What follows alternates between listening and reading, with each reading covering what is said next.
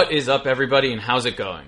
I'm Alex Goldstick, and you are listening to the Spring Forward podcast. In today's episode, we talk to Jadar Johnson, a former safety, captain, and national champion with the Clemson Tigers.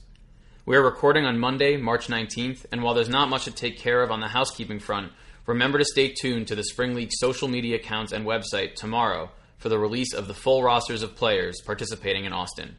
The Spring League's 2018 season kicks off in less than 2 weeks. Now, without further ado, let's get to our interview with Jadar.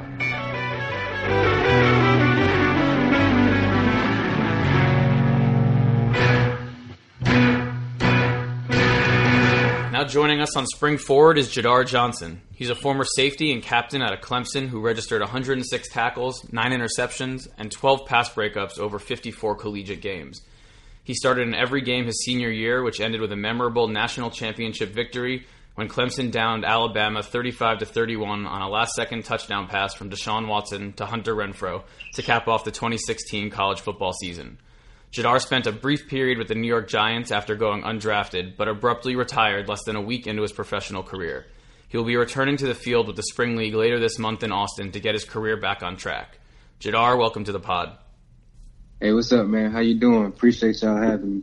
So let's jump right into your time with the Giants. After going undrafted, you signed with the Giants, but literally 3 days into your first NFL training camp, you retired. And your agent, Trey Robinson, released a statement that said, after seriously weighing his options, Jadar has decided to retire from football today to pursue other interests. This was not an easy decision for him to make, but it is the right decision for him. He has new ventures that he wants to pursue, and he values his health. Jadar is very grateful to the Giants organization for the opportunity they provided him. So I know you've spoken some to the local Clemson media about this, but can you just tell us what went into the decision and what's different now, less than a year after you retired before your rookie year even began? Okay, with the whole decision that I made, it was basically just the best decision that I had to make for me. It didn't have anything to do with what was going on up there. Everything was going fine. I felt like I was playing fine, practicing fine. But just as far as the things that I had going on off the field, I felt like it was better for me to just take a step away from the game at the time and do what I needed to do to prepare myself mentally to get back into all that. So, in that article I read, I think you talked a lot about sort of mental health issues, getting yourself back in the right state of mind to succeed as a professional football player. And, mental health has sort of always been viewed as this taboo issue for athletes to talk about. And that wall seems to be breaking down a little bit now. Especially in the NBA, very recently, we've heard stories of superstars like DeMar DeRozan and Kevin Love, come out and talk about their own mental health struggles. Why do you think now more and more of these revelations are coming out in the professional athlete community? I think it's coming out more now just because we're tired of holding it in. We get perceived as these tough guys, and people don't like us to really come out of that shell and really talk about what we go through outside of the sport, because that's all they view us as. If someone's playing basketball in the NBA, you see them on TV playing ball all the time, so that's what you look at them as a basketball player, and you forget the fact that they're still human and they still go through things that other people go through. So I think that we just tired of going through that, and people are starting to explode. We've seen some stories with players committing suicide. It's just getting to a point now where it's time for athletes to stand up for ourselves and actually, just make it aware to people that we go through everyday struggles just like the normal person, working a 9-to-5 job. Just because we're playing ball on TV or playing sports on TV, we're not excluded from that stuff that happens in life. So, the two superstars I mentioned were both in the NBA, which is, is obviously not a sport that has had to deal with the mental health impact that football has. Do you think we can expect more of this discussion to come out of the football world, or do you think it still exists in there where, we're talking about concussions so frequently and maybe how that ties into mental health? I can't really call it, but I think it should. I think it should definitely be something that we talk about more and that we take more serious, because it's definitely happening, and it's something that we can't just keep looking over. It's happening, and we need to get down to the solution of it just so we can stop that, and so we can help people get through that. And if it's not really on the rise of getting to that point where everyone is aware of it and everybody is thinking about it, I want to try to be that spark, and I want people to look at my story, and especially the kids that's younger than me that's going through the sport and that's getting older and going up the levels in the game. Because I don't want them to go through anything that I was going through at that time. Because when I was up in New Jersey, the feeling that I had with all that stuff going on, I don't want that feeling to happen to anyone else. So if I can do anything to prevent it, I will. And the start of that is me just getting my story out there, letting people know that, hey, I was going through some things. I had a tough guy role too. I tried to play tough, and I didn't want to talk about it to anyone. I tried to keep it in, and I just exploded. So I want people to look at that and look at what I'm doing now, having the strength to actually come out and talk about it and actually tell my story. And I want them to look at that and just kind of, use me as a guide. Like, yeah, all right, I seen him do it, so I can come out and actually talk about this stuff and not just let it eat me alive. So eventually I feel like it will come to that point where it's a bigger topic than what it is right now, and more people will look at it and more people will take it serious. Yeah, I think that's an extremely admirable stance. And, mental health is something that for sure needs to be talked about, whether it is, like you said, someone leading a quote unquote normal life or someone trying to make it at the highest level of athletics. But, since last summer when you were with the Giants to today where, you're a couple weeks away from stepping back on a football field in the spring league, what are some steps on a personal level that you've been doing to seek treatment for what's been ailing you? The first thing I did was when I came back home, I just needed to talk. That was my biggest thing, because I had spent so much time holding it in, holding everything in. And I felt like it was just a relief once I got all of that stuff off my chest. I came back, I talked to my parents. That was the first step. I ended up getting some professional help too with Milt Lauder, man. I want to shout him out because I can't thank him enough, because he really went out of his way to give me a few sessions just so he could, help me with what I was going through. And at first I was kind of ashamed of that. I was thinking like, I don't need to go see no counselor. There's nothing wrong with me. But once I took that factor into myself, like, hey, you need some help. So I went to him and it worked out the best for me. So that was just my main thing, really just talking and getting that stuff off my mind. And once it got to that point where I felt comfortable talking and actually just having my problems out there on Front Street, I just became a happier person. And that was really the start of it. I became happier, and I was like, okay, now I see that football wasn't my problem, because initially that's what I tried to do. I tried to point my finger at football like, this is the problem. This is why I'm stressing out like this. This is why I'm thinking crazy. But it wasn't football. That's just what was in front of me at the time. So instead of being a man and just taking action for what I was going through, I pointed my finger at football. As soon as I stepped away from the game, I realized that wasn't the case. It wasn't that I lost passion for the game. It was just that I was going through some things and I kept it in. So, I mean, yeah, that's really all it is. Just talking. And once I talked, I got right back into it. I probably only took like maybe 2 weeks off of working out when I first got back. And that's all the time I needed to really get back right mentally. And just having all that time away from the game, I missed it, but I still feel like I needed that, because like I said, it made me a happier person. Right now, I haven't been this happy in a long time. So I don't regret my decision at all for leaving, even though I know it's going to be harder to get back there. I feel like I'm built for it now, just because I'm mentally stronger and I'm ready to go through anything that I could possibly go through to have to get back there. So bringing that back to the football field, as an undrafted free agent, you're always working hard to prove that you belong in the NFL. Right. Given the past year and what you've dealt with, you're also going to have to show that you're mentally committed to the game, especially to the scouts that are going to be on site. So how do you plan on doing that? And does that add extra pressure to you going into the spring league?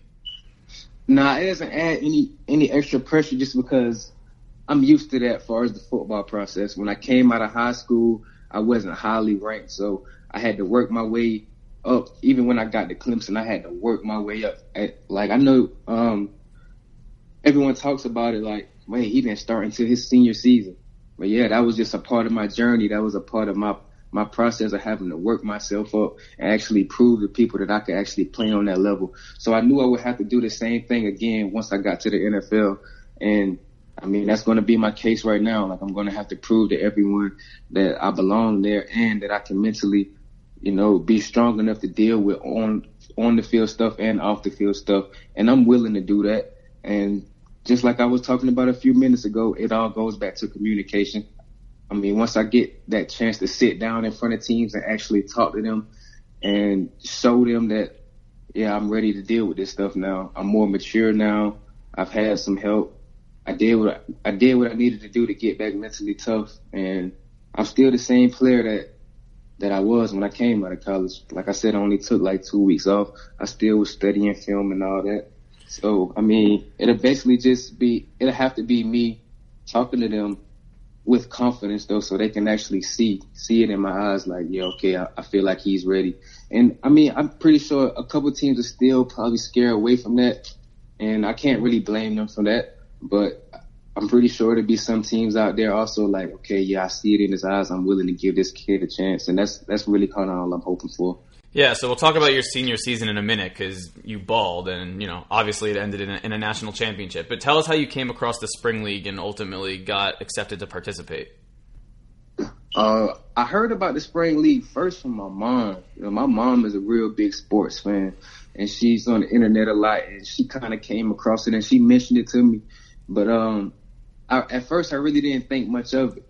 But I thought it was something that honestly, I don't know what I thought about it. It's just, I don't know, I guess it's kind of that thing just coming from my mom. Like, oh, my mom, she don't know what she talking about. It's just my mom. She just throwing stuff out there. Kind of how sons just want to be rebellious to their mom sometimes. But when she mentioned it to me, I kind of just was like, okay, yeah, Spring League, and kind of just brushed it off a little bit. But then I saw where they said Johnny Manziel was participating in the Spring League, and that caught my attention some more. So I'm like, okay, maybe I need to look into this for real, see what my mom was talking about. So I ended up searching it, and I seen some things about it. I seen the whole background of it, the information of it, and I thought to myself, like, hey, this could be a good opportunity to get back on the field, because a lot of scouts want to see, hey, you need some film. We can't keep going off your college film. You just missed the whole year of football. We want to see you get back on the field, and we want to see some film from you, see if you can still play ball. And I felt like, wow, this is just like a sign from God. Boom, Spring League. So I went full-fledged into trying to get into the Spring League, and I was so happy when I finally, got accepted into it, and I was just like, man, it's a blessing. So I'm really just ready to get out there and show everyone what I can do. Well, big ups to Mom for the referral. But the Spring League was created to provide second chances to elite football players like yourself that are trying to get back into the league or to that elite professional level. What does having that opportunity mean to you or to guys like you in your position? It means a lot to me, just because, sometimes you need that extra help. You need that thing on the side so where people can come and watch you, kind of like the D-League with NBA. That's exactly what I compare it to.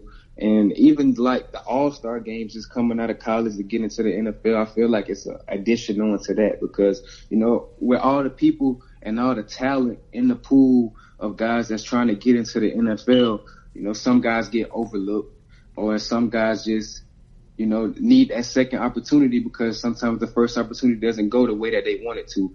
And with this league being here, it's just like, okay, for the guys who felt like they need that second chance, or the guys who felt like, hey, man, I just got overlooked by this much, and I know I can show guys that I can actually play in this league. And I feel like this is why the Spring League is here, and that's big, man.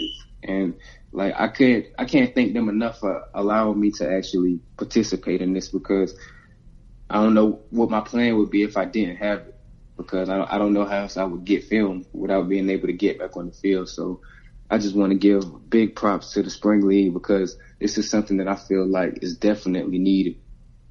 For sure, and we don't know how that story will end yet, but we're hoping for the best for you. We talked about mental health earlier, but something else that I came across when researching for our conversation that you've had to overcome in your life was actually walking.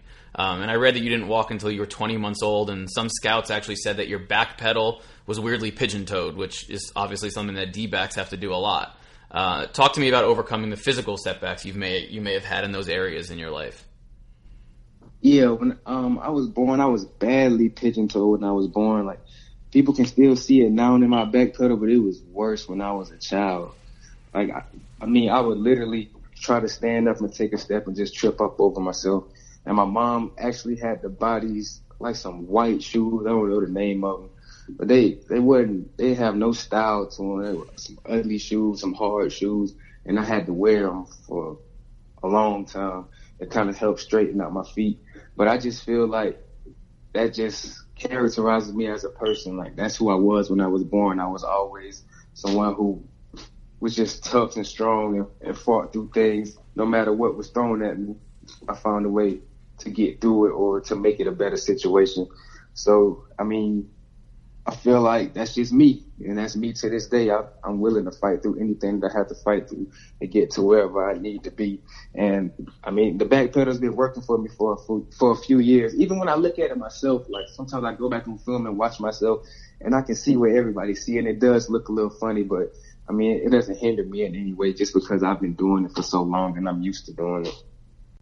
And, you know, putting normal people like me to shame forever. Since, you know, I got 2 normal feet, and I didn't make it anywhere near college football.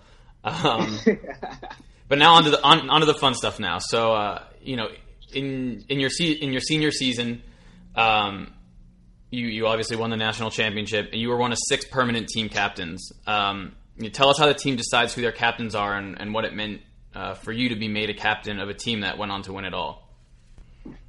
All right, to become a captain, the team votes on it. Well, first, it's like we narrow it down to a list of people. That's kind of just the collective.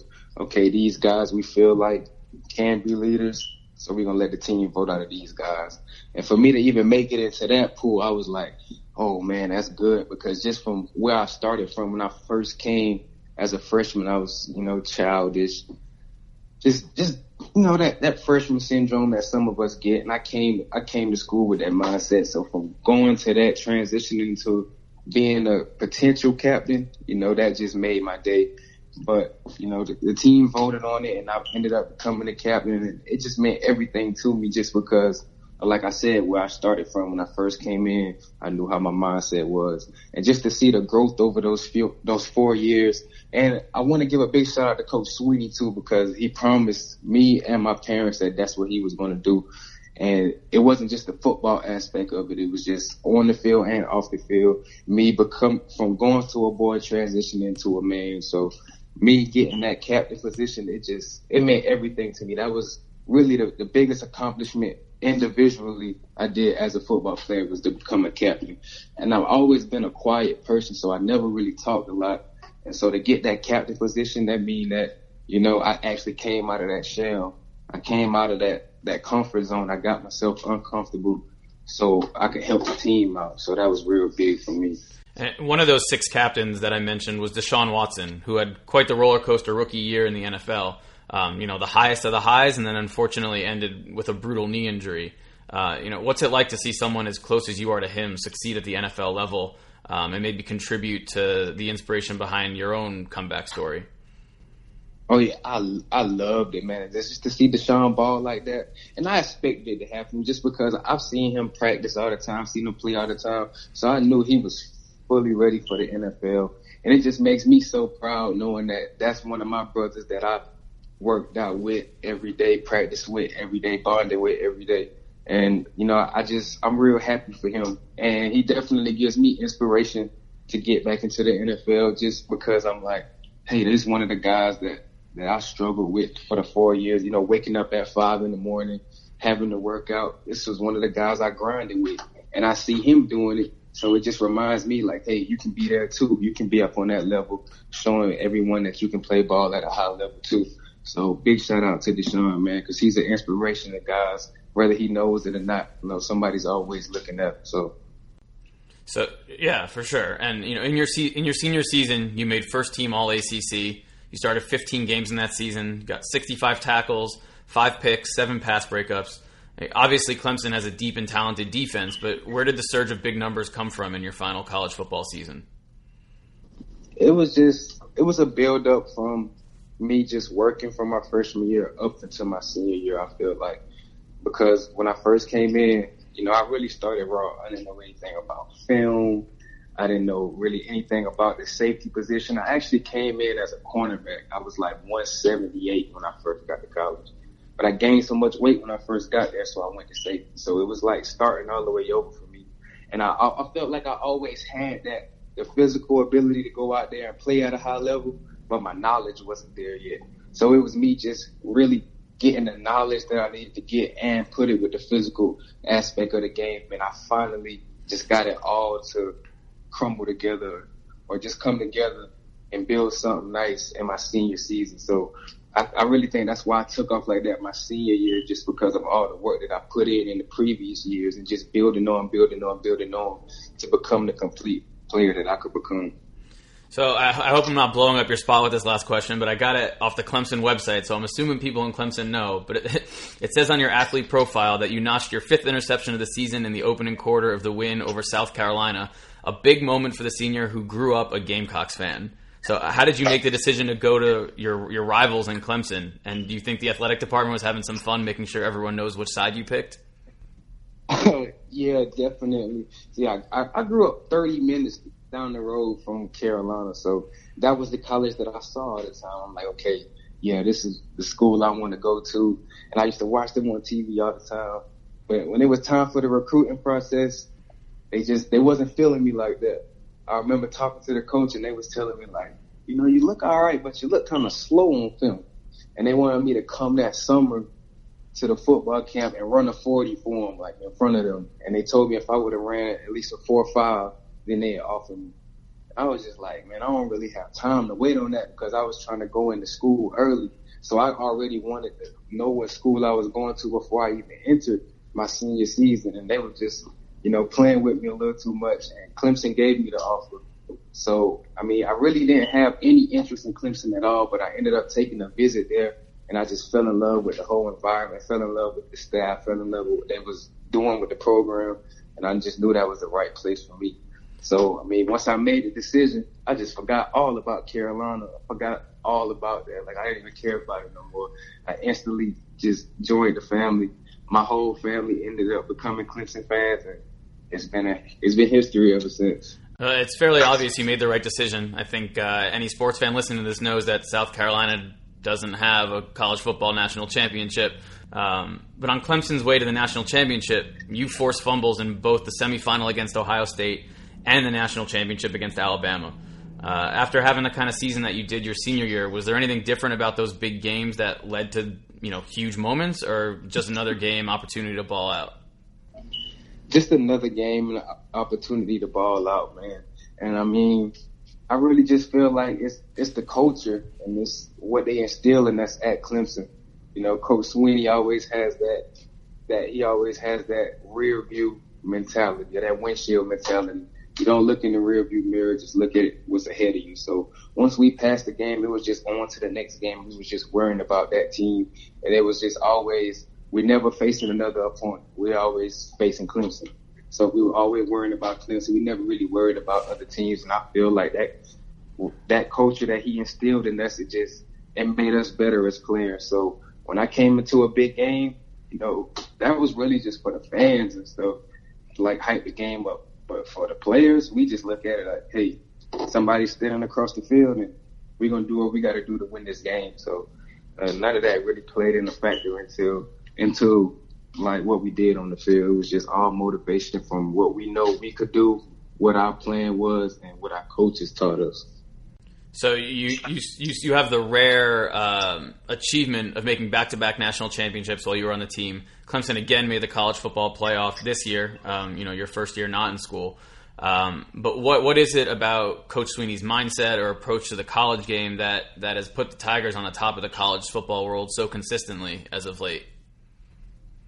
I think it's simple, man. It's just him wanting to do the right things.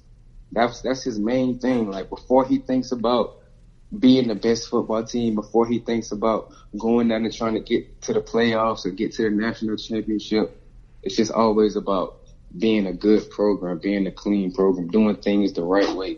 And I mean, I feel like that's just the spark to us doing what we do on the field. So, man, I don't know. I can't give enough praise to Coach Sweeney and the things that he taught us And the things that he has this program doing, you can just see the changes from when he jumped in as head coach. We've been going north ever since, and I appreciate that from him. So, I mean, if I had to point out that one thing, it would be that, just helping the program become clean and be a good program, and everything on the field and take care of itself. After the national championship, which was ultimately your last college game, you gave a speech to an almost full Memorial Stadium in Clemson, South Carolina, and told the whole crowd how nervous you were before you started talking. So what's worse, waiting to kick off the national championship or public speaking to a full stadium? Oh, definitely public speaking in front of all those people, man. You know, the football, that's nothing. I've been doing that since I was like 3 years old. But actually getting up there and having to talk in front of all those people, especially when you didn't know you had to talk, because I had asked before we even started the whole parade, I'm like, are they picking people to talk, or are they making like the whole senior class talk? And they was like, oh, nah, you good, man. You don't have to talk. Because they know I don't talk a lot. I always been a quiet person. So I'm up there chilling, and they just call my name, and I'm like, whoa. Are y'all really going to throw me on the spot like that?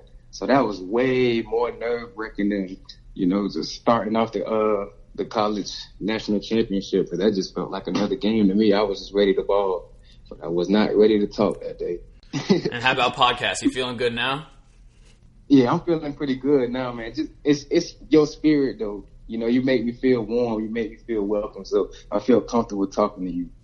All right. Well, that's all I got for sure. For sure, appreciate the feedback, and you know, also as we say at the end of every interview, especially before the spring league starts, you know, can't wait for spring. We might have to come up with a new tagline in a couple weeks though, when we're in the middle of the spring league and then when we get to the end.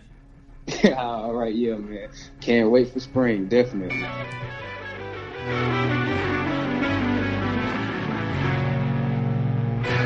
That will bring us to the end of episode 4 of Spring Forward.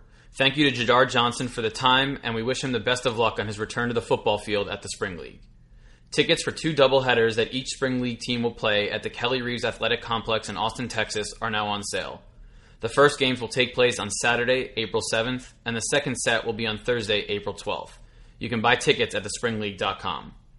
The Spring League can be found on all social media platforms at the Spring League, and you can find me on Twitter at AGStick and Instagram at ThisIsMyOtherIG. All music was provided to Spring Forward by Joshua Rosner. We're looking forward to bringing you many more stories from the Spring League soon. Later.